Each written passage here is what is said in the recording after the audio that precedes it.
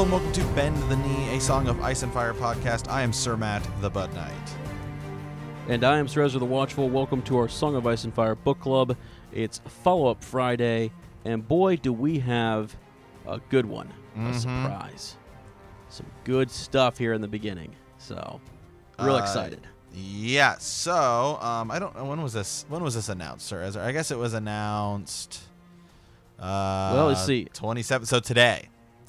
Today, that's what I thought, because, I mean, I assumed I would have seen the, yeah, so today, September 27th, 1:29 p.m. So maybe by the time you're listening to this, which will be tomorrow morning, you have seen it, or if not, well, we'll tell you about it, and that is Gurr on his Not a Blog. I'm always on Not a Blog watch, always just kind of, making sure, seeing what's going on. Yeah. In Gurr's thoughts, and he left us a huge Fire and Blood excerpt. Yeah. Sir Ezra and I have kind of talked a little bit about how we were kind of nervous. We were excited for Fire and Blood, but a little nervous for this one because there's already 3 novellas that take place during this time period, and so we're like, I wonder if it's just going to end up being a bunch of recycled material, and that does not seem to be the case. No, not at all. I mean, I am, stoked. I honestly cannot believe you sent me the tail end of this while I was at work. I had parent-teacher conferences, and I have a parent walk in, and they see me just pacing as I'm kind of reading and, fist-pumping, and they're like, wow. They're like, what are you all excited about? I'm like, new passage, Fire and Blood, They had no idea what I was talking about. It's awesome. And so what it is the one thing you and I have talked about with Fire and Blood is that the thing we were hoping for the most would be stuff about Jaehaerys, King Jaehaerys, because there's such a big time gap in there in World of Ice and Fire, and we know he was the best king Westeros has ever had, and there's nothing on there, right? There's nothing really in World of Ice and Fire. It's just he was great, times were great. There's a period of peace for 50 years. And so we don't really have any news on that. And so this is this expert kind of tells us a lot and tells me a lot about how good Fire and Blood would be. And first of all, there's a big artwork page, and wow, it looks great. It's all black and white, and I think that's the way it's going to be for the whole book. But man, is that a good looking picture? Oh gosh, yeah, absolutely. Yeah, and this is of King Jaehaerys and Queen Alicent. Yeah, so, and it just makes me really excited to get the hard copy book, which I don't normally go for. But man, after seeing this artwork, I'm like, nope, gotta get that. So it's a handful of paragraphs. I'd say it's probably maybe 14 or so paragraphs. And it starts at around 58 AC. Excuse me. Yeah. And it's about King Jaehaerys and Alicent had made their plans to go to Winterfell and to the north. But King Jaehaerys, I guess, gets kind of tied up in some other stuff dealing with the free cities. And so it's more about Queen Alicent's kind of travels. And it talks about her going to White Harbor and meeting with the Manderleys and then going to Winterfell and then going to the Wall with her dragons. Right. Or with her dragon. Yep. So... Yeah, Silverwing, right? Yeah, isn't that the name of her dragon? Yeah, Silverwing, and so some of this is just the most interesting things here. I want to pick this apart. The 2 most interesting things for me. You can find this all on Gurr's on GeorgeRRMartin.com/notablog. That's where he kind of moved his blog to. The 2 things that stuck out to me was this whole thing about the Manderleys. Kind of staging attorney in the Queen's honor, and how the Manderleys really kind of befriend her. Yeah. Yes, they do. And that is interesting. But I also find it interesting that they capture there's a captured wildling woman. Yeah. And they have fight in this tournament and is actually doing pretty well. Yeah, it was. She actually at one point summons her own sworn shield. Yeah. What's his name? Jonquil Dark, I think. And it was known as the Wildling and the Scarlet Shadow. Dueled spear against sword, which is pretty cool. So. Yeah, and it's just interesting to me because it's there's another time I can think of when a woman may have fought kind of in the tournament. and that's potentially Lyanna Stark. And so I just thought, well, to me, that was just a connection that immediately kind of jumped out to me, like, oh, okay. And then just some things here where she's meeting like the who is the Stark? What is the Stark's Alaric Stark? Is that his name? I think that's how you say it. Yeah. Yeah, Alaric Stark. Yeah. Yeah, this is the North, and winter is coming. We cannot feed 1,000 men for long, and just talking about because the Starks don't really travel south that often, or people from the North too, and I just think that's kind of interesting. Yeah, it is, and he's cold. I mean, his demeanor is I don't know. He's just like the sense of humor is different. He's when Catelyn talks about how different the Northmen are, this guy really like exemplifies that. Yeah. So I think it was kind of even a shock for Queen Alicent to kind of show up there and meet him, and even it says that Lord Manderly, was although he's sworn to him and they have a lot of respect for him, he still was kind of like, what they say about him is true. He's right. kind of a cold, rough around the edges type of guy. Just interesting the way that they're and they like the reception was different, right? So as you said, like House Manderly like had everybody out there. You couldn't believe how many people were in White Harbor, and then you get to Winterfell and it's just like him and his son come strolling out, or something. Yeah. That's it, like what's up. Just different, right? Yeah, it's just it is, and just something else. And they talk about the Manderleys a little bit and how the Manderleys, are from the Reach, and how the Manderleys brought the Seven with them, and you always just kind of forget because like they're really not prevalent in the show, the Manderleys. Sure, you just kind of assume, oh yeah, they're just in the North, but really the Manderleys they came from the Mander, which is a river over in the Reach, and so they did kind of bring that Southern influence with them as they took over White Harbor. Yeah, for sure they did. When it says there's more backstory, we haven't got to it in A World of Ice and Fire yet, but there's a lot of backstory on why Lord Manderly or the Manderleys had to move, the rivalries that took place, and I think that might be significant moving forward in the series, because Lord Manderly's turning out to be kind of a big deal there in White Harbor. So yeah, but it's interesting. And so what I thought, do you want to do some more big takeaways from this? I mean, because what I thought was most interesting. I think you and I are going to get there when she goes to the wall, right? Yeah. So Queen Alicent flies to the wall on her dragon, and there's not really a lot here about it. I think I can read most of this here. Things in the North, Queen Alicent grew restless with waiting and decided to take her leave of Winterfell for a time and visit the men of the Night's Watch at Castle Black. The distance was not negligible, even flying. Her Grace landed at the last hearth and several smaller keeps and holdfast on her way, to the surprise and delight of the lords, whilst a portion of her tail scrambled after her. The rest remained at Winterfell. Her first sight of the wall from above took Alicent's breath away. Her Grace would later tell the king. There had been some concern how the queen might be received at Castle Black, for many of the Black brothers had been poor fellows and warrior sons before those orders were abolished. But Lord Stark sent ravens ahead to warn of her coming, and the Lord Commander of the Night's Watch, Lorther Burleigh, assembled 800 of his finest men to receive her. That night, the Black brothers feasted the queen on mammoth meat washed down with mead and stout.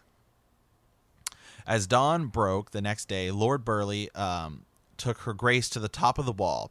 Here the world ends, he told her, gesturing at the vast green expanse of the haunted forest beyond. Burleigh was apologetic for the quality of the food and drink presented to the queen and the rudeness of the accommodations at Castle Black. We do what we can, your Grace, the Lord Commander explained. But our beds are hard, our halls are cold, and our food is nourishing, the queen finished, and that is all that I require. It will pleasure me to eat as you do. The men of the Night's Watch were as thunderstruck by the queen's dragon as by the people of White Harbor had been, though the queen herself noted that Silverwing does not like this wall. Though it was summer and the wall was weeping, the chill of the ice cold still be felt whenever the wind blew, and every gust would make the dragon hiss and snap. Thrice I flew Silverwing high above Castle Black, and thrice I tried to take her beyond the wall, Alysanne wrote to Jaehaerys. But every time she veered back south again and refused to go. Never before has she refused to take me where I wish to go. I laughed about it when I came down again, so the Black brothers would not realize anything was amiss. But it troubled me then, and it troubles me still. Yeah. Wow. Right. Yeah, it's troublesome. Why wouldn't Silverwing go north of the wall? Right. What was it that, I mean, because she has really good control over her dragon. I mean, she's in a city full of people at White Harbor and has no, they have good mastery of their dragons, So I think that's extremely interesting. And the fact that Silverwing is hissing and snapping at the cold wind, and it's actually not even that cold right now. It's not like it's still sort of, what does it say? Though it was summer, the wall was weeping. It's still acting this way, which is interesting, And you could just say, well, it just, this dragon is not used to being in this temperature, and so it's irritated, But what's the difference between being on one side of the wall and the other side of the wall? It's sort of like, why wouldn't that? It's not that much colder over there, right? Because this thing is flying above the wall, so, I kind of feel like there's some magical, something going on. Yeah. So so in the show, right, Daenerys just flew her dragons over the wall, no problem.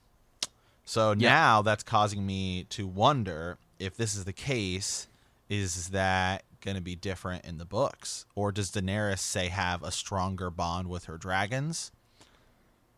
Or is it that Silverwing is like a weaker dragon, and maybe Daenerys has stronger dragons? Yeah, I hear you. I definitely think there's something. I know that there's something special about her bond with her dragons, but I believe you're going to have to break some sort of spell. I think some spell is going to have to be broken there for her to go beyond the wall. If she does do it that same. I don't even know. I'm actually thinking now that she's not going to do that. That these dragons, I don't know, man. I after reading that, I'm sort of like, I don't think that's how it's going to happen in the books at all. Okay. I don't know. Just my thought. Yeah. So. Yeah, I don't know. It's interesting. We shall see. I think it might be different. Yeah, I don't know. I think maybe it is Daenerys has a stronger bond with her dragons, and we know that Drogon, or Drogon is essentially possibly Balerion, like kind of reborn. That's what a lot of people think. So maybe that has something to do with it as well. I don't know. Yeah, it could be, for sure. I just think I would love to see, maybe we'll get another nod to this or something where another dragon struggles going beyond the wall. I don't know how much we'll get of the Targaryens going this far north. So this is interesting. Although I will say, I think what happens, because we kind of know from A World of Ice and Fire, eventually the gift, or the new gift, are given over to the Night's Watch. Right. And I think it has something to do with this. I think, at the end it says, but it troubled me then, and it troubles me still. Yeah. And she kind of sees that they need, more supplies. Right. And something else to think about is that it's summer, right? And so yeah, correct. You would think maybe, I don't know, is it the White Walkers? Are they moving around, the others? Or they happen to be close to the wall right now, and the dragon can sense that? That's scary. That's scary. Yeah, I don't know, because we don't really know anything about the White Walkers moving. We don't really know about how often they've actually tried to push against the wall. Is it now the first time they've ever tried to do it?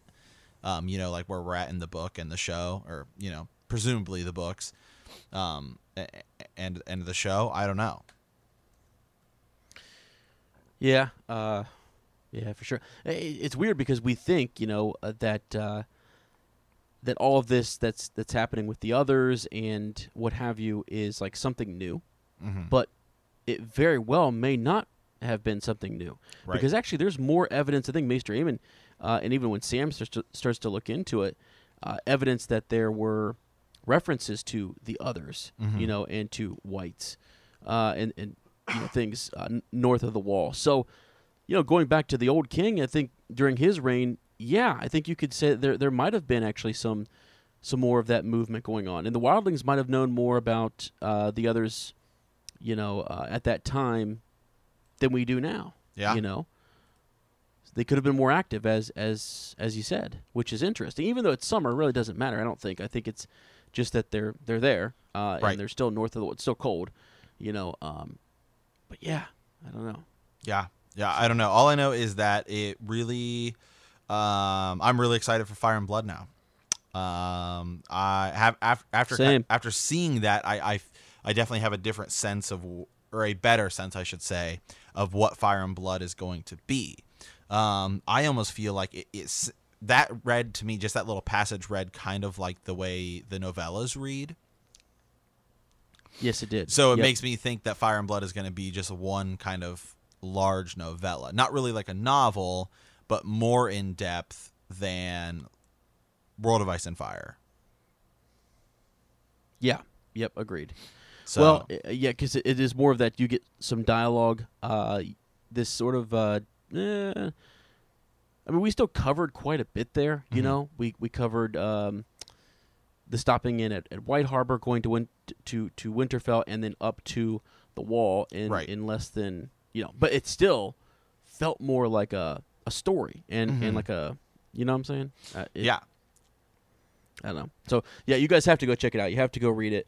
And just let us know what you think, because and get ready for Fire and Blood, and just remember that Fire and Blood is also told to us through Archmaester Gildain, the same kind of author as World of Ice and Fire. Oh, really? Okay. Yeah. Nice. Yeah. There's a quick little interview at the bottom of that page. There's a YouTube video where it's just kind of like a promo for Fire and Blood, and Gur is talking about it. And he's like, "Remember, this isn't written by me. It's written by Archmaester Gildain." So. Wow. Old Gildain, huh? Yeah. So that's good. It's just interesting. It's good. It's good information. I'm pumped. I'm ready for Fire and Blood. I feel like we're gonna have more questions than answers when Fire and Blood comes. Yep. I'm okay with that. Yep. So. Oh, right here. Let's go ahead and move into some of the actually trivia last week. The trivia was, who declares Robb Stark the king in the North? There sits the only king I mean to bend my knee to, my lords, the king in the North, and that is Jon Umber, or Great Jon, and the winner was Gus, our old buddy Gus. So nice. We'll have another trivia question later for in this episode. Just wanted to make sure he got that he was the winner. So all right, here from Varamir Foreskins. Someone in the group brought up a good point about the format of Bend the Knee working around the new books coming out. I'm curious, but what can you tell us about how the show will look when Fire and Blood is out, and when Winds eventually comes out? Will you be dropping everything for a while to focus on those? If so, how will you talk about them without spoiling for fans who haven't gotten to the new books yet? Wondering now so I can plan on how to go about reading the new books while still listening to the podcast. That's good. That's a great question. Yeah, it's a great question. And the first thing that came to my mind was it might get spoiled. It just might get spoiled for people. Yeah, I think my initial response was shut it all down. It's too much. I can't handle it anymore. Just shut it down. Yeah, just shut it down. Just shut it down. Yeah. Sometimes Sir Ezra and I would joke with each other. We look at the numbers and we're just like, man, everything's just growing and growing. It's like, it's too much. Yeah, just shut it down. Okay. It's like the days when we used to work at the factory, and we'd be leaving and clocking out. Just shut her down. Shut her down. Just shut the old machine down. Yeah, no, but I actually did respond to Varamir Foreskins personally, but just to answer that for everyone. So with Fire and Blood, what we're going to be doing is we're going to move that to the Maester's study of the main show Monday. Because it kind of works out that we're almost done with World of Ice and Fire, and that can kind of just slide right in there. Of course, any theories and ravens you guys want to talk about specifically with that, obviously we'll do that, on our big follow-up Friday kind of thing. And then Strezzer and I are still working out what/if Winds of Winter as ever comes out. But right now we're kind of tentatively kind of tossing around the idea of having Follow-Up Friday start with like the Winds of Winter chapter, kind of the way we do with like the main show, and then have the rest of the show devoted to Ravens. But that's kind of when/if Winds of Winter comes out. Yeah, correct. And another thing that could happen, I would like people's feedback on all of that, because if Winds of Winter comes, let's say the show hits and then Winds of Winter comes afterwards, and everyone's like, you know what, I think we need a Winds of Winter Wednesday. Then we've thought of that too. Well, because right, so like we know that once Fire and Blood comes out, a lot of our Ravens are probably going to be Fire and Blood Ravens, because we're just going to expand the world, and then when lead up to the show, is going to be so many Ravens that are going to be show heavy, and when Winds of Winter comes out, I mean, again, a lot of the Ravens are going to be Winds heavy because it's going to change everything. So. I mean, yeah. we have kind of a plan A, B, and C in place. Just kind of depends on what happens. Like if Winds comes out during the time the show comes out, we'll probably drink ourselves to death because we're not going to be able to keep up. I was like, what? I was like, what are you saying? No, I can't do that. Yeah, if Winds of Winter, releases the same day as like season 8, I don't know. That's why I'm gonna have to like quit. Crazy. Quit our jobs. Yeah, So no, we'll see. We have some plans in place, and we've already decided that we're probably gonna do an initial. Strezzer and I are just gonna blast through Winds of Winter like on a weekend, like the weekend it comes out. And then do like an immediate, and we're probably gonna do the same with Fire and Blood, is we're just gonna blast through it and then do like a special episode that is just hey, like here are just our thoughts on that. We just read it. Here are our just kind of standalone thoughts. And then with Winds of Winter, we will cover it again in 5 years once we get to it, if it's out by then. Right. Yeah. So the Fire and Blood will have like a one-off. Yeah, just review. Same thing with Winds, just a one-off kind of bonus episode. Could drop on a Tuesday, could be a Saturday. We have no idea. Knows, yeah. So, yeah, we'll figure that out. But I like your idea of, I guess I like the idea. Looking at what Veramir is asking there, like, will there be spoilers, and how can we avoid those if we need/want to? And I think if you just said, look, well, here's a whole episode dedicated to Winds when it comes out, which it probably deserves its own episode. Oh, absolutely. Like, yeah, that's just going to be our initial thoughts, and our minds are going to be all over the place. That might be like a 10-hour episode, or like. Right. Yeah. So we'll see. We'll take some feedback and figure out as we get closer. I can't wait for, it's a good problem to have. It's good to know we have content coming out. So yeah. But all right. Yeah, so yeah, we'll adjust as we go. So okay, all right. So here's one from Lady Sydney. She had kind of messaged us a while back.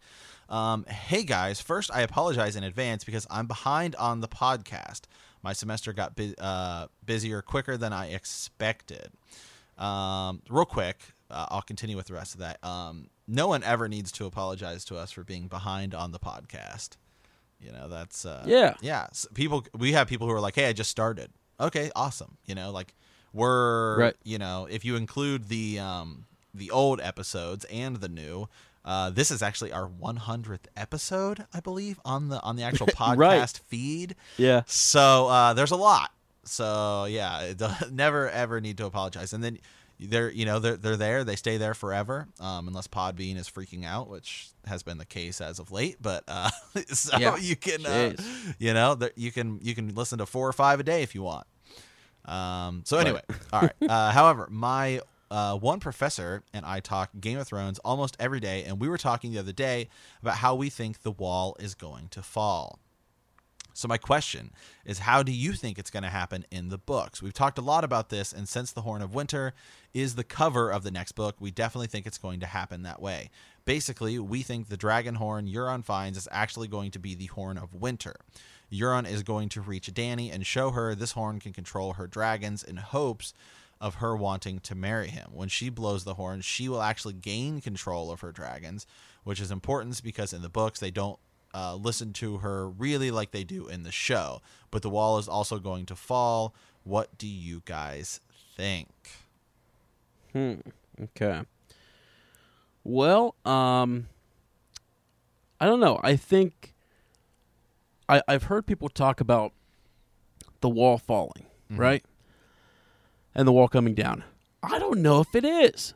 Right. That's just I'm probably going to be on it in the minority here, but that wall's got some special powers. It does, and let me also note that there is a group of men, defending that wall. Okay, yeah. So, they are the shield, right? That guards the realms of men. Yeah, and so I don't know. Honestly, it could be. The horn seems to be. It's going to be significant. Obviously, it's on the cover. Will it help Dany with controlling her dragons? I don't think so. Actually, I think it might end up being a bad thing.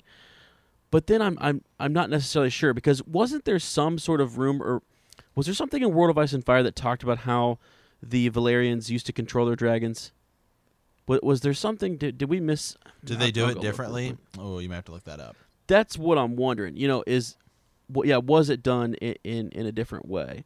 But I don't know. I know right now that Victorian Greyjoy is on his way, and he has the horn that Euron gave him, and they're kind of debating as to who's going to blow the horn, because they know it's going to burn them up, burn them from the inside out.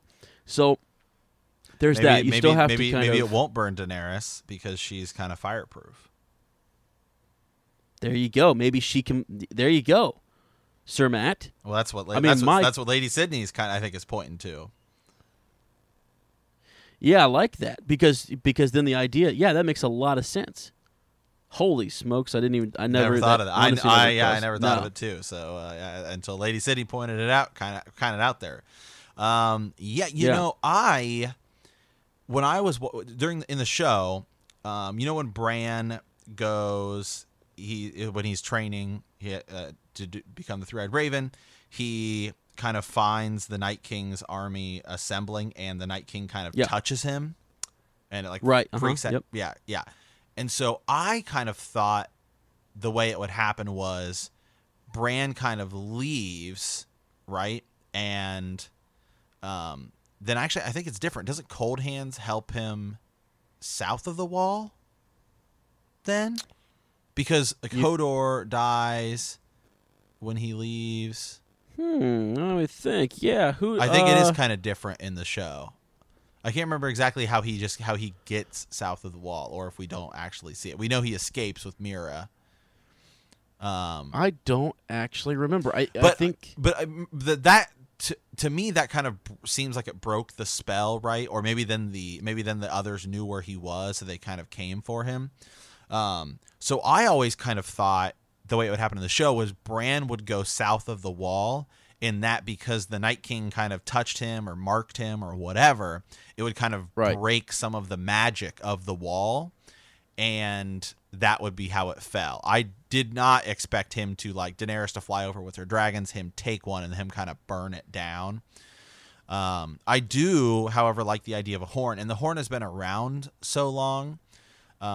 I still am in kind of this idea that it's not going to be the Night King being overly powerful. It's going to be somebody doing something thinking it's a good idea, and it's a terrible idea. It goes terribly wrong, right? Maybe Daenerys blows this horn thinking, oh, it'll let me control my dragons, but it actually causes the wall to fall or something. I don't know how. I don't know how she would get all the way over there, or how it works if you just blow it anywhere in the world and it does it. I don't know. Yeah, I mean, I think that's what Sydney's kind of saying. My only thing is, it has been blown. Yeah. But maybe it does take, like you said, like a Targaryen, or someone with that blood or that power to truly blow it. Yeah, maybe. So there's that. But because the sound was awful, right? I mean, I think people were kind of in awe. So we're not even really sure whether that is the horn. Right. So there's remember, still that to remember, Mance thinks he has one, and then, yeah, Melisandre orders that one that they kind of set the fake one to be burned because she doesn't want that to happen. So, correct. Yeah. Yeah. So we have to check and see, what we got in that horn there for sure. Right, and I think we'll definitely find out in Winds of Winter. Yes, but now that we are, but now I don't know that passage from Fire and Blood kind of changed my mind on things because are dragons afraid of the wall? Yeah, they definitely. Right, Silverwing did not like the wall. So what if? What if it's like way later than we think? What if like Daenerys somehow gets to the wall and then tries to fly her dragons over and they don't listen, so she blows the horn thinking it'll give me more control, and then that's actually how it comes down. Huh? Yeah. I don't know. I actually what I think might be almost cooler is if like let's say you knew there was a risk, because if it's just like what because if you blow that horn, then all of a sudden like something it just there's no explanation. All of a sudden the wall just falls. It'd be one thing. It'd almost be a little bit better if it's like, okay, we know there's this risk, but does the benefits of blowing this horn outweigh the risk? You know. And that might put them in a dilemma. And so you got tactical, you got people arguing, you've got people debating what to do, and so that might be kind of cool. Yeah. So I don't know, Sydney. It's a good question. I mean, it's a great question. But I don't know. Going back to my original point that I like foresaw the wall coming down. I thought that I guess that there would be a way in which they could pass through. Yeah, there are gates that they could, wall, yeah. Yeah, I thought they might be able just to kind of pass through, and that maybe, as you said, that they might try, and that there's some magical spells that we kind of learn about. Well, they were broken. Right. Here's why they're broken, and then now they're coming through. Can we restore them? No. Okay, we have to fight. Right, and then from like Mance Rayder's point of view and kind of the Wildling point of view, is they think that the Horn of Winter is actually north of the wall. Right? Yeah. Uh-huh. So, maybe it's possible they try this horn and it's not the real deal, and then Euron goes north of the wall. I mean, the Winds of Winter could go totally 100% different than the show. So, I mean, I'm open for any idea on, on it. And there's a lot of other people that think that there's a big theory that there's a dragon, like an ice dragon in the wall, right? Sure, yeah. And so maybe the Night King somehow gets the real Horn of Winter, which is north of the wall, and he blows it. I don't know. Wait, say that again? So, like Mance Rayder and Mance Rayder and the Wildlings think that the Horn of Winter is actually north of the wall, right? Like they were going and they were digging up crypts of old. Yeah, right. So what if there is actually an ice dragon in the wall? So there's kind of pulling like 4 or 5 theories here and kind of making. I got you. Yeah. So there are some people that think there's an actual ice dragon in the wall. Well, what if maybe the Night King somehow gets hold of this Horn of Winter, like the actual Horn of Winter, and blows it, and then that's how he gets an ice dragon and the wall comes down. Gotcha. Huh. That would be interesting. That would be another way to do it. That would still be similar outcome to the show, but a different way of doing it. Right. Yeah. Huh. That's it. I see. So basically, yeah, because we do know. I mean, I think Tormund and Ygritte actually say they talk about how that horn is a fake. Right. Right. Yep. Yeah, and that's mentioned. I can't remember exactly. It's something. Ygritte's talking to Jon about it, and then I think Tormund, when he comes down, after Val goes and meets with him and stuff, they talk again about the horn, and it was something about like due to either its markings or its size or something that told them that it wasn't the true horn of Joramun, right. but yet they were still, because they were still searching for it, but they had one that they were ready to kind of bluff with, right? With the Night's Watch, yeah. So, and then Euron shows up with this horn that's like burning people from the inside out, and it's sort of like, wait, what? Now, see, what I don't know is, I don't think that horn is the Horn of Winter, because I guess I imagine that the Horn of Winter would do different if it was going to hurt someone in some way, or if it was magical, it would almost freeze you from the inside out or something. I don't know. I'm just maybe that's me being super simple there, but I don't know. Well, I think that there's other thing is that there might be two different horns, right? There might be the Horn of Winter and the Dragon Binding Horn, right? Or Dragon Binder, like they could be two different things. So, it's just that I think that some people think that the horn Euron has is Dragon Binder, but some people also think, I think this is kind of what Sydney's kind of saying here, is it's actually the Horn of Winter, not Dragon Binder, or maybe it is. I don't know. Gotcha. Yeah. Okay. Yeah. Gotcha. Okay. Melisandre called it the Horn of Darkness. Yeah. Didn't like it. So, all right here. Well, thank you very much, Lady Sydney, for that. All right, our good Lord James Hunter here. Good evening, Sir Matt. Quick question. Are the Dunk and Egg novellas all in the same book, or are they 3 separate ones? He listened to it on YouTube. So real quick on that, just so people can find it easier. There are 3 separate books. You have the Hedge Knight, the Sworn Sword, and the Mystery Knight.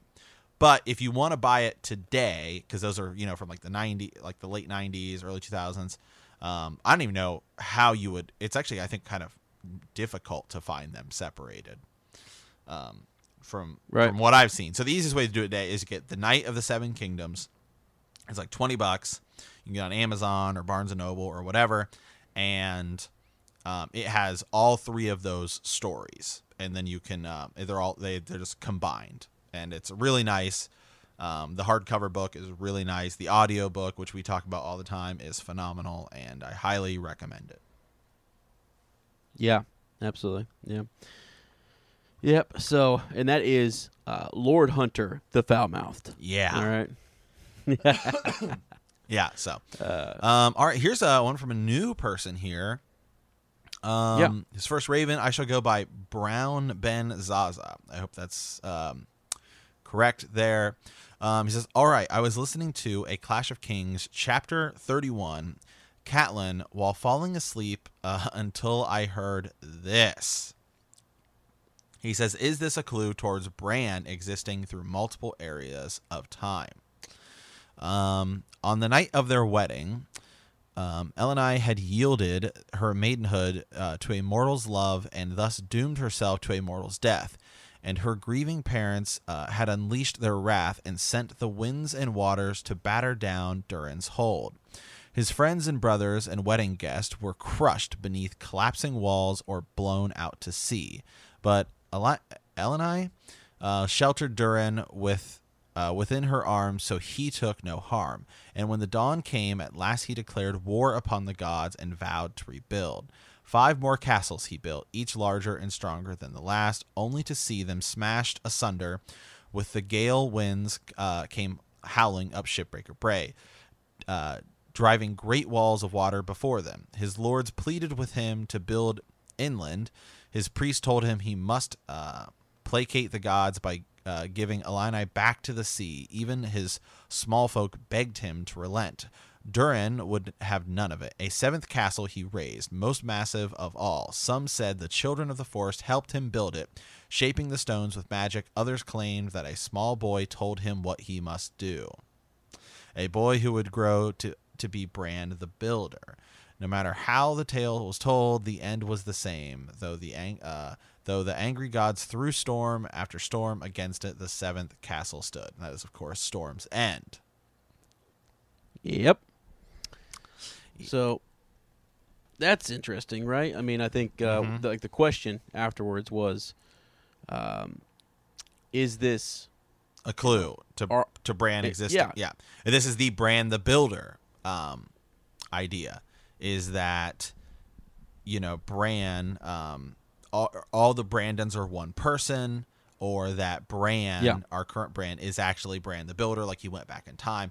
I don't know. I think that it is interesting because how is it that this young Bran, right? It seems like a young kid would grow to be Bran the Builder, who we know built the Wall, and I guess also built Storm's End, which is like a magical castle. I don't know. Yeah, it's just sort of the you really have to wonder, present Bran now, how much is he influencing or going to influence? And if he is messing with those events, okay, then there's then this would be one of those spots perhaps where he is, is he called upon, or did he go there? Was there some extra push, from our Bran, our current Bran, to tell former Bran that he needed to go give aid to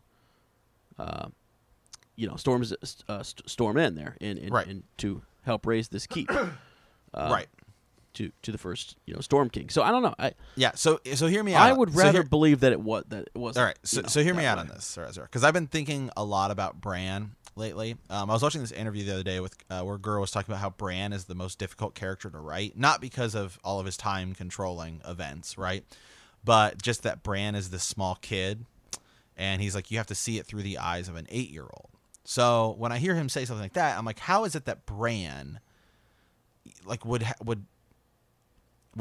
the knowledge, have the knowledge about all this stuff? I mean, we know he does like stories, but so just when I hear him talk about how difficult it is to write Bran, that's just kind of one piece to my idea here.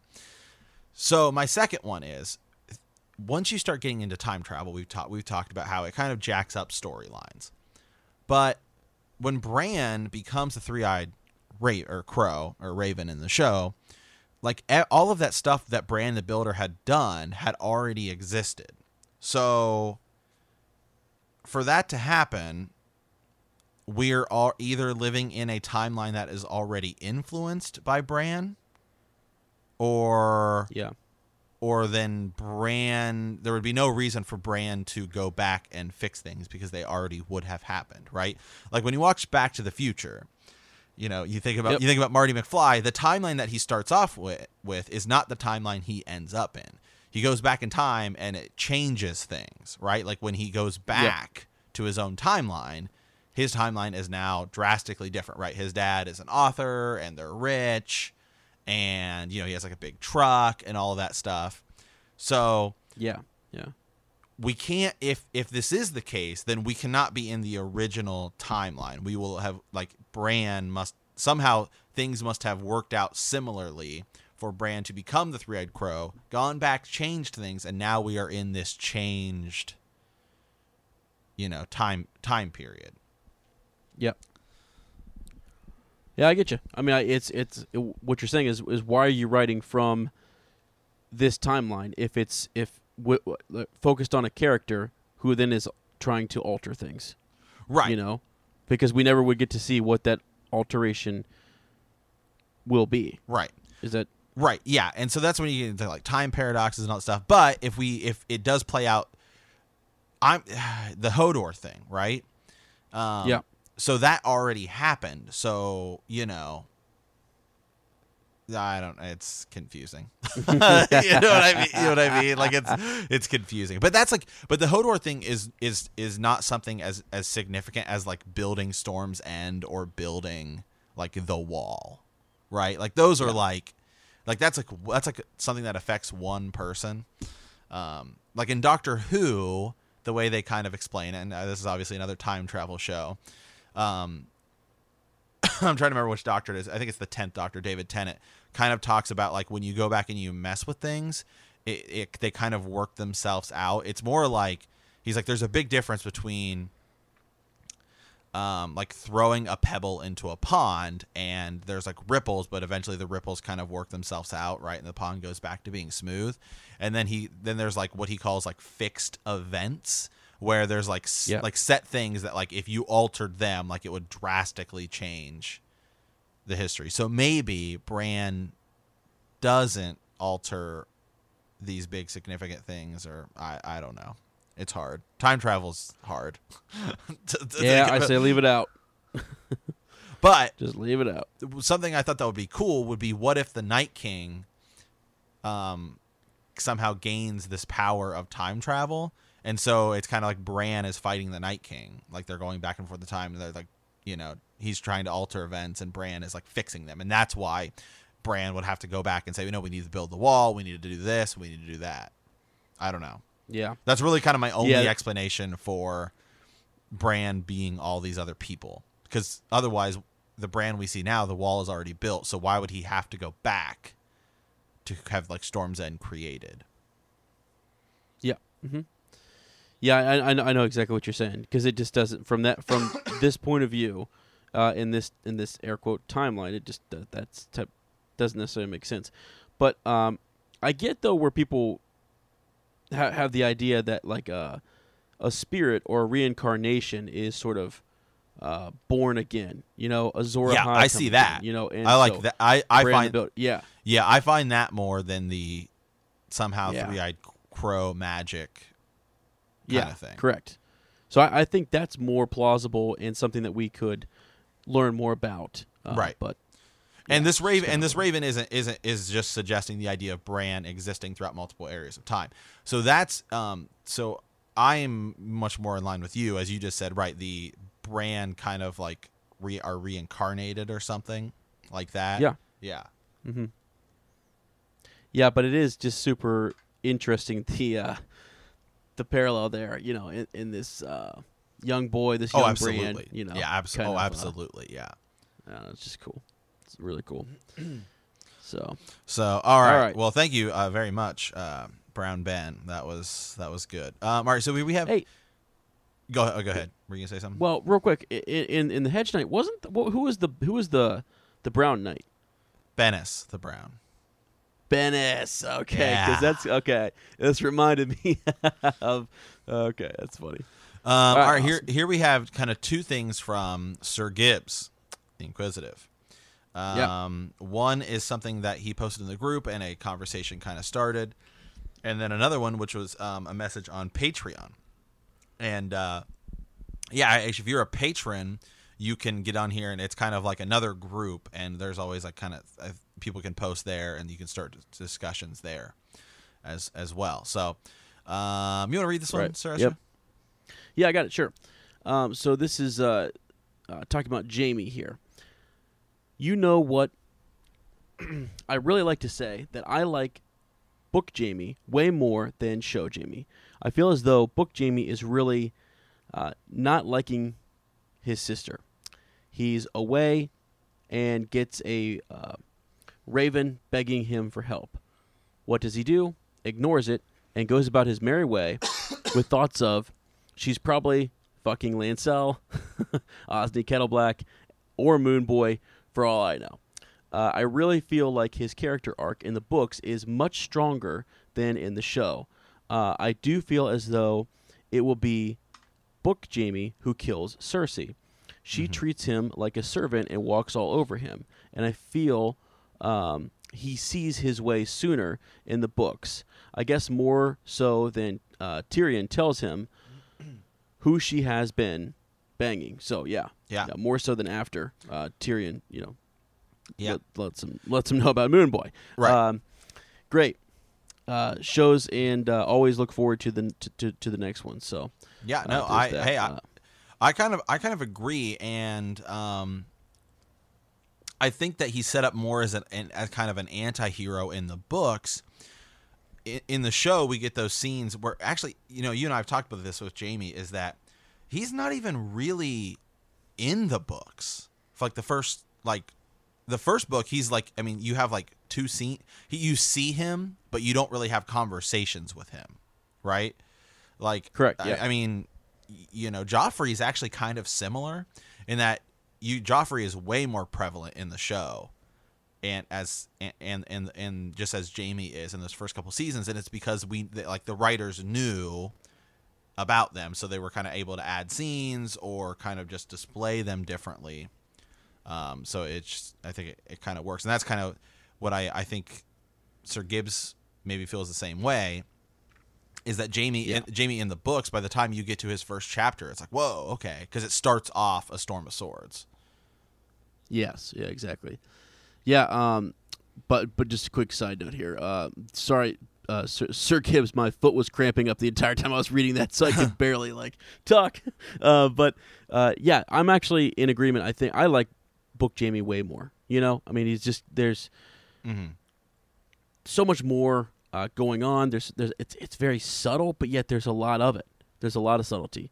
There's a lot of different types of characterization, and he's interesting. I think Cersei does sort of walk all over him. She obviously, when he leaves and she's there in King's Landing by herself, she clearly, isn't that attached to him. She has to be with someone. She needs someone to, I don't know, prance around with. It's just it's crazy. And so I mean, yeah, I think she was losing him before that. I also think the whole bit with Brienne really changed him. He came across someone, there who reminded him maybe even of the caliber of the Sir Barristan the Bold, right? And so some of those, Sir Arthur Dayne, some of those knights who were like, I think he got reminded of that, and then he also had a lesson to teach her in that, about oaths and keeping your oaths and what, which oaths do you keep? We swear so many of them, so or we take so many. And he's like oddly oddly attracted to Brienne too. His, I think you get that more than you do in the show. I don't think you really get you can tell there's kind of an attraction there. In the books, it's way more prevalent. Because you get Jaime's internal monologue, and he's like, he talks about how her teeth are crooked and stuff, but for some reason he still kind of finds her attractive. Yeah, in the show, it just seems more like Brienne is embarrassed and more, which she is in the book too, but more enamored with him than he is with her. Well, she's also a far more attractive character in the show than she is in the books. Yeah, for sure. I always forget Gwyneth something. I always forget her name. Captain Phasma is Christie. Is that what it is? Yeah. Something like that. Yeah, Gwyneth Christie or something like that. I can't remember. I could be totally 100% wrong. Anyway, Gwendolyn Christie. Christie. That's what it is. Yeah. Yep. So yeah. Okay. So. All right. So here is one. This was kind of a discussion that started in the group, also from Sir Gibbs. There's a Jon chapter in Dance of Dragons that describes a member of the Umber family having their daughter stolen by the wildlings 30 years previous to current date. This was dropped as a factoid that initially I thought would be nothing. But moments later, Val is a topic of discussion. Could Val be the missing Umber daughter? I'm now going to listen to Dance of Dragons to try and isolate the chapter and segment that is mentioned. I really am starting to learn the way of her being an Umber, but I need more info on Val. Like, how old is she currently in A Song of Ice and Fire? Yeah. So Sir Ezra, you're kind of the Val, expert here. So I'm going to kind of defer to you on this one. Okay, well, so I think it's interesting that there is that missing Umber, family member. Mm-hmm. But when I did some research originally on Val, this is back in the first thing I thought when I read that is just that Val is possibly too young, right? For and I'm not just. I was actually as soon as I read this, Sir Gibbs, I was thinking about her sister, and I'm trying to do a quick little, look up here as Sir Matt was reading that. Dala, who is the wife of Mance Rayder, right? Yep. Who I believe it might actually be a little closer to that age, but I want to see. It's just she died in 300, but I don't know exactly how old she was, and we don't really right. And we also don't know 100% for certain.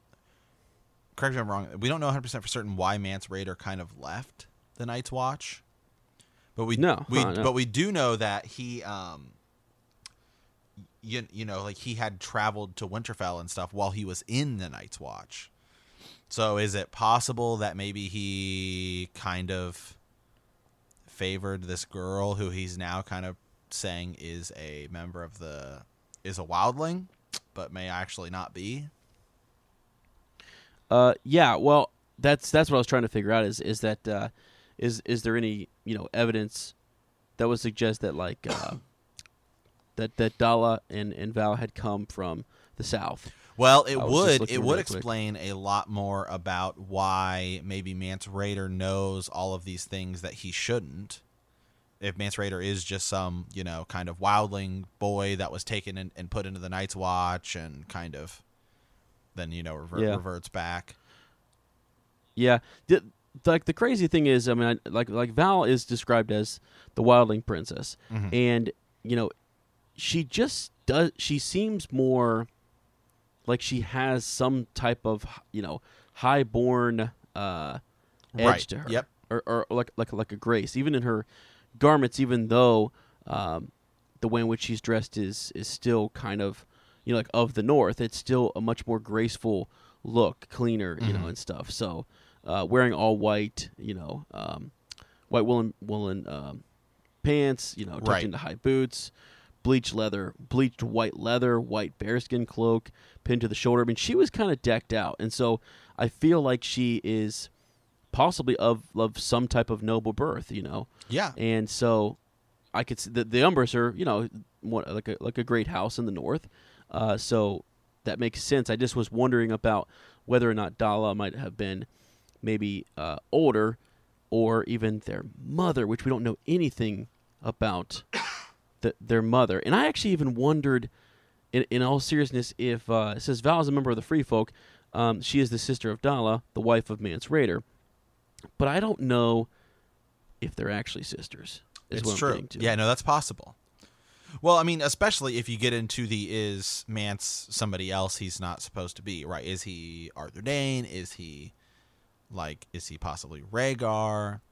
Yeah. And that's something to think about. I mean, that's really kind of the Val area to explore is, if she was an Umber daughter, what would that do to that Mance Rayder being Arthur Dayne theory or Rhaegar theory? How does that affect that? But I don't know. I'm gonna have to dig deeper into this. Her possibly being an Umber theory. Yeah, and right, and just going missing 30 years prior to the start of the novel. I don't know. I don't know. That's pretty cool. Who if it's not Val or Dala or whoever, who could that be? Mm-hmm. Right? I mean, who's still kind of and how old was that person? But does he say how old she was when she went missing? Let's see. Did Sir Gibbs mention that? No, I don't believe so. Okay, just gotcha. So that chapter John chapter Dance of Dragons described that a member of the Umber family, their daughter was stolen by the wildlings 30 years previous. Okay, gotcha. Stolen. So I was trying to figure out how that person went missing. So who is that? So obviously it's somebody. They have to be north of the Wall. Who else could it be, Sir Matt? I don't who know. else is sort of like that kind of noble birth? Moore's Umber called Crowfood, the Great John's uncle and brother to Hother. He has deceased sons during Robert's Rebellion and a daughter carried off by wildlings 30 years prior to A Game of Thrones. Wow. Huh. 30 years prior could definitely have been the mother to Val and Dala, though. You know what I'm saying? That's true, yeah. That's what I was thinking more. So I don't know. I could be totally, because I believe I could be totally wrong. In my research, I was trying to figure out, and I think History of Westeros or somebody I got to give credit to had tracked down that Val was closer to like 18, right? It just seemed like she was. It was all around that year. 280, 283 was a part of the whole discussion as to whether or not it could be Jon's sister, all that kind of stuff. So just the way in which she's described. And then she has an older sister, so yeah, I don't know. Well, there's also, what's her name? It just says His sons were killed during the Battle of the Trident and Robert's Rebellion, and his only daughter was abducted in 270 AC by wildlings, leaving Moors with a deep hatred of the free folk. How are they abducted? I'm going to have to look at that. Yeah, I mean, it must have been raiding. I mean, because the Umbers are close. Like, they live much further north. So. Okay. But, yeah. I don't know. It's a great catch, though. It's a great catch, and I would love to, find a connection. What's her name? Yeah, you're right. Yeah, it looks I mean, it is way closer to the wall than than Winterfell is. Right. I mean, if you just look at the region of the North Winterfell is almost smack dab in the middle, and if you kind of consider the wall, I would say the last hearth, which is where the Umbers are from, is only about 10%. So it's like 90% close to the wall. That's where they're at. So they're not that far. I don't know how many miles or leagues that is, but it doesn't look like that many. Right, but much easier to carry off and then either sneak back over the wall or what have you. Yeah, so for sure. What's the wildling that sneaks out? Is it Osha? Osha? Yeah, Osha. Is that her name? Osha. Yeah. I wonder how old she is. Okay. I don't know. Just wondering. I don't know. I don't know if we have an age for her. I'm just trying to think of females that we interact with, that are wildlings now. That could fit that. Yeah, we don't know. It doesn't say description. I would imagine Osha seems like she's like a little bit older though. Not just even she seems like a wildling. Yeah, I mean not just by her character in the show, but even in the books, it seems like she's a little bit older. Yeah. Okay. So, all right. Here's this one. I'll let you read this next one, Sir Ezra. It's your best friend. Yep. So we have the Ghost of Harrenhal back with another Raven. Let's see here. We have looks like we've got an excerpt from Brienne, A Feast of Crows 7. Mm-hmm. So here it is. "You did beautifully," she said, when the woman showed her the freshly painted shield. It was more a picture than a proper coat of arms, and the sight of it took her back, through the long years, to the cool dark of her father's armory. She remembered how she'd run her fingertips across the cracked and faded paint, over the green leaves of the tree, and along the path of the falling star. It just makes you feel good. So the ghost goes on to say here, Evenfall has the same shield as Sir Duncan the Tall. In Hedge Knight, the Tanzell-painted original shield is splintered beyond repair and has to be used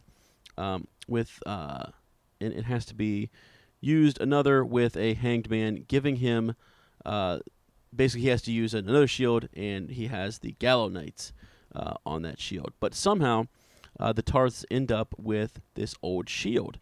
Ger confirmed that Brienne is a direct descendant of Sir Duncan the Tall. But wait, in A World of Ice and Fire, the Tarths are said to have blood ties to House Durrandon, Baratheon, and Targaryen, which means Dunk most likely marries one of Egg's sisters. Tarth doesn't seem a likely match for royalty, but this litter seemed to marry for love. Tarth is sworn to House Baratheon, but Lord Selwyn of Evenfall sent Brienne to Renly and refused Davos' request to support Stannis. Why would the Tarths and the Tyrells side with Renly? Is it because Stannis is too much iron, too cold and brittle, and not true steel like Robert? Maybe Selwyn sent Brienne to potentially knock Stannis out of the game and knew a shiny copper Renly wouldn't last. Ger confirmed that the word she shouts when Lady Stoneheart threatens hanging is sword. Brienne is going to plunge Oathkeeper into Jaime's lion heart to save Pod and become the prince, unisex, that was promised. She's got the blood. She's Duncan's only no confirmed descendant, and it's just too wonderful to hope for. What if she's on the Iron Throne in the end and marries Tormund Giantsbane, a man who actually adores her for her over every other betrothal that hasn't panned out for her. I hope she unites the free folk to Westeros as the 8th kingdom. Wow. Yeah. Okay. That's a lot there. That's awesome. So thanks again to the Ghost. Sir Matt, thoughts? Yeah, that's a lot. That's definitely that's really interesting, actually. That is something that has caught me off guard a little bit here as I digest this here. Just having the similar shield to Sir Duncan the Tall. Right. Yeah. Well, I mean, and again, we've always known that that there was that connection. Mm-hmm. Right. That Gur had said that a character would kind of be shown. Yeah. Just real quick here. Lady Stonehearts threatens hanging is sword, but Brienne is going to plunge Oathkeeper into Jaime's Lionheart to save Pod and become the prince that was promised. She's got the blood. Yeah, I mean, hey, I still like the idea of the Azor Ahai being someone who we don't suspect. Right? Like I think there's evidence for a lot of people. I mean, you know, you could really kind of make evidence for just about anyone. I think it would be kind of better if Gur had it not be like Jon Snow or Daenerys, and it was like the Hound or Brienne. Because then it just I don't know, it makes it cooler, right? It's not what you had expected, and I think that's kind of his writing style. So this is neat, and I know there's a lot of fans for Brienne, and I am a fan as well. I thought it was interesting here, the note that, which means Dunk most likely married one of Egg's sisters, because the Ghost is going back to the reference in A Word of Ice and Fire. The Tarths are said to have blood ties to House Durrandon, Baratheon, and Targaryen, which means that Dunk most likely married one of Egg's sisters.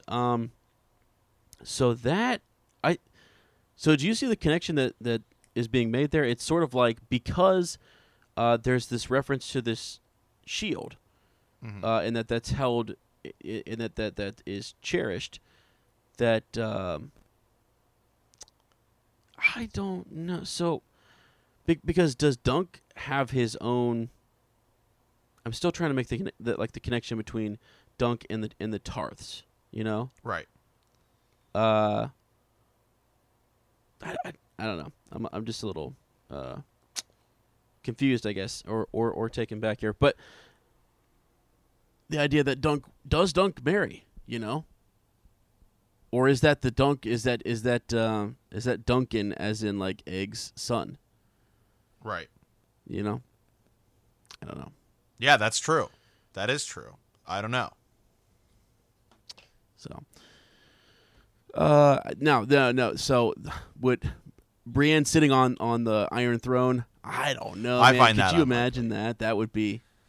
Yeah, that would be crazy. What I think would be cool, being a hero, right? I think it would be cool if Brienne ends up as the Lord Commander of the Kingsguard. Okay, sure. I think that'd be a super cool thing, right? Because that's all she wants is to be like a knight, and then she kind of gets that Kingsguard title, and then, you know, also like Sir Duncan the Tall, kind of goes along with that as well. I don't know. I think that would be kind of cool. Yeah.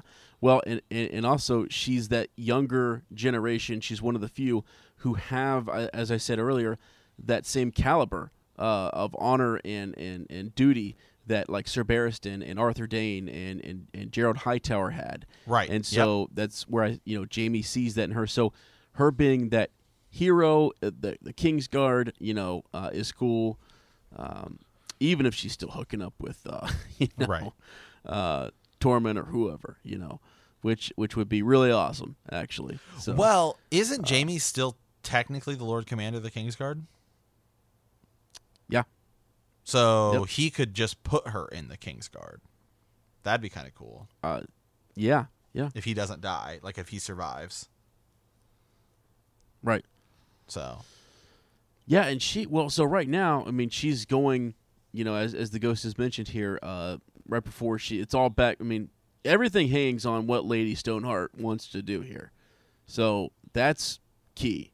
So like Lady Stoneheart has the power to, and she's trying to hang her, and so then, but Brienne yells out sword, and I don't know. So Brienne is on her way, possibly to meet up with Jaime and plunge Oathkeeper into his heart, forge that sword, and become the prince that was promised. Right. So that I could see that part makes a lot of sense to me. But I think she will be standing next to the Iron Throne. Just not sitting on it. Right. So. That seems more likely to me as well. Yeah, but everybody's got their favorites, and everybody's got to hey, it's true. Root for their guy or gal to get on that throne. I'd be okay with it either way. I'm okay with Brienne. I like Brienne of Tarth. I'm still rooting for Arya or bring back Beric Dondarrion. So I mean, Yeah. But okay, all right. Last question here, but first let's do trivia. Oh yeah, let's do trivia. What are the names of Tommen's cats? What are the names of Tommen's cats? There we go. Good. Let us know about them cats, man. Yeah. Oh wow, it's a good one. That's awesome. All right, that's from Doug. He's still kind of working. He says he's working. He can't think of a cool name yet. He's from Pittsburgh. He's from Pittsburgh. He lives in St. Louis now, and I lived in Cleveland for a bit. Oh, okay. So he seems kind of a traveler. He traveled from the Steel City to the gateway to the west, and then he lived in Cleveland for a bit. He says maybe Sir Douglas of the Burning River. I like it. I like it a lot. Yeah. Okay. Hey guys, I am a new listener to the podcast. I was originally a big show guy, but I was looking for something to curb my GOT addiction during this long layover between seasons 7 and 8. That is when I came across your podcast, and I got really interested in the books and learning more about the story Gur has put together. Anyway, I was wondering if you could talk a little bit about famous swords of the different houses in Game of Thrones, like Ice, Heartsbane. I always found them to be interesting and didn't know if there was enough information about them to be able to discuss. Thanks. No, there's, quite a lot.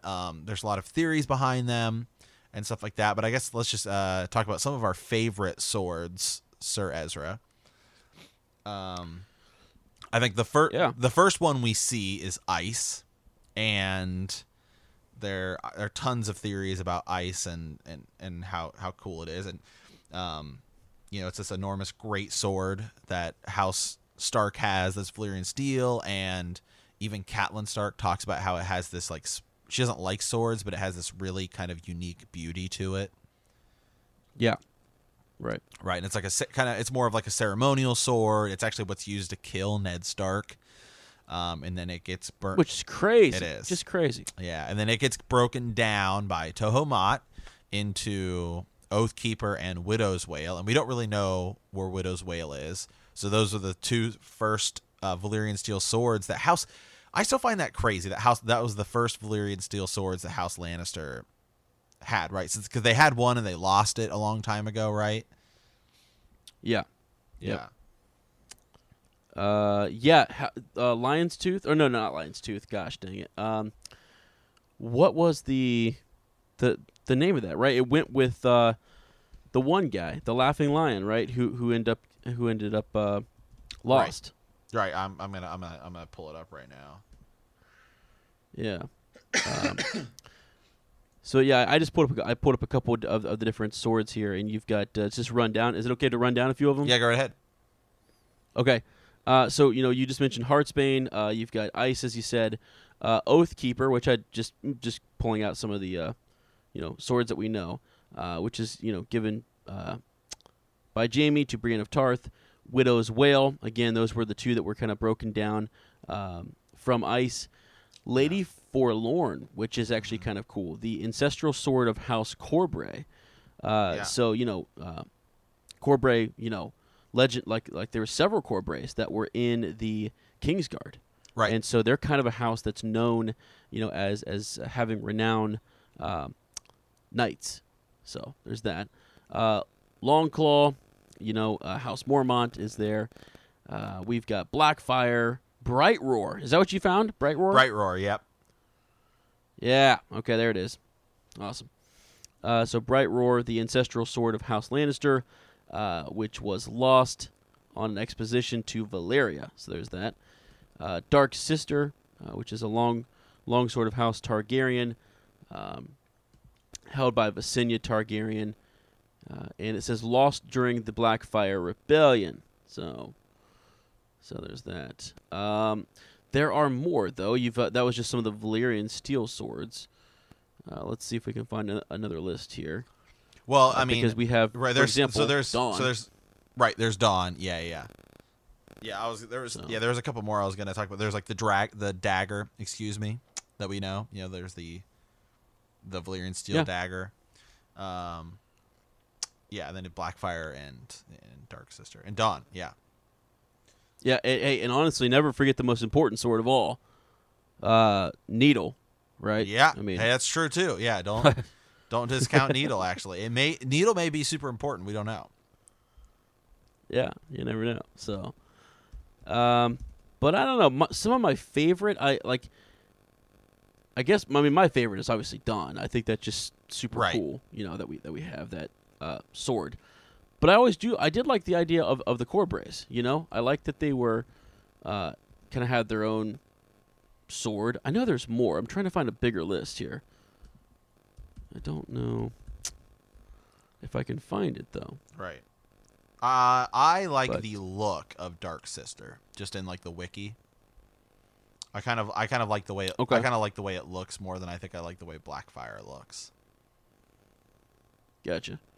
Yeah. Yeah.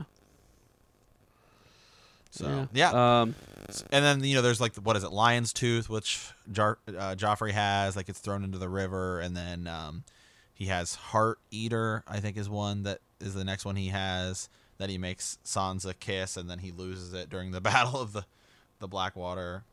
And then there's like Stannis' sword, which is the fake Lightbringer, but it's kind of has something going on with it to at least make it look interesting. Gotcha. And there's Robert's Warhammer. Yeah, for sure. So. Yeah. Huh. Yeah, unfortunately, I wish there were kind of like a definitive, like list of all these swords and stuff like that. There's really just the wiki is kind of the best place to find it. Yeah, and I just clicked on swords in there, and I think we've listed most of them. Right. At least the ones that are kind of popping up here. So if you guys know of more that we can add to the list, love to talk about them. Like, okay, here's one that we didn't mention. Red Rain is a Valyrian steel sword belonging to House Drum. Okay. So let's there we go. Feast of Crows. Lord Dustin Drum draws and displays Red Rain during the King's Moot. Okay. That's kind of cool. So, and that's over in that's in chapter 19 of A Feast of Crows, The Drowned Man. So, yeah. Okay. It's just a weird. That's just a weird little sword. Yeah.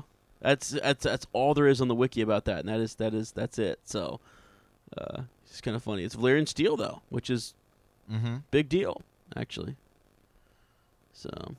Yeah, I'm trying to see if there's other ones kind of pulled up here. I'm not really seeing anything specific here. Oh, here we go. Nightfall is a Valyrian steel longsword belonging to House Harlaw. It's currently wielded by Sir Harris Harlaw. Okay. The sword has a moonstone pommel, so that's pretty cool, right? So that is really neat. Dalton Greyjoy took Nightfall from a dead courtier. It is also yet unknown how the sword passed to House Harlaw. So it's in A Feast of Crows, chapter 19, 29, and it's also in A World of Ice and Fire, the Iron Islands. So there's that. So, wow, the Iron Islands has got a couple You know, had some Valyrian steel there, didn't they? Yeah. Which is interesting. Oh, wow. Go. Okay, hold on a second. Hold on a second here, Ez. Yeah. What happened? This is a So Spake Martin from 2002. Okay. What happened to Sir Arthur Dayne's sword, Dawn, after Ned brought it back to Ashara? Dawn remains at Starfall until another Sword of the Morning shall arise. Yeah. So Dawn is at Starfall? Is that like? Yeah. Yeah, it is. Oh, okay. I didn't. And Edric Dayne is going back to get Starfall. Yeah, he's going back to get it. I mean, that's what I keep thinking. I'm like, he is going back. He is Beric Dondarrion's squire, and he's been with the Brotherhood Without Banners. And I'm telling you, Lady Stoneheart has just pissed him off, and so he's going to do what's right. He's going to go back. He's seasoned a little bit, So, yeah, I don't know, super cool. Okay. There's a couple other ones if you guys want to go look them up. Orphan Maker, Valyrian Steel, House Roxton, that's mentioned in A World of Ice and Fire, The Princess and the Queen. So, I love that they have names, man. I love that they've got like names and they just kind of belong to these different families. You get some background here. The Nightfall, though, that's a pretty sick sword. It's got a nice picture, and it's got that moonstone pommel, which is really cool. Yeah. So. I don't know. I'm cool. I'm glad somebody sent that Raven in because I'm looking up all these swords right now and it's fantastic. Yeah. So, all right. Well, everyone, that's our show for this week, Sir Ezra. Yep. I guess I should probably pull up a some lingo here. Do we have another one? Do we have one? I don't have one. No. No, you just wing it. Just wing it. All right. I think we're reading Tyrion on Monday, so it's always important to remember that a Lannister always pays their debts.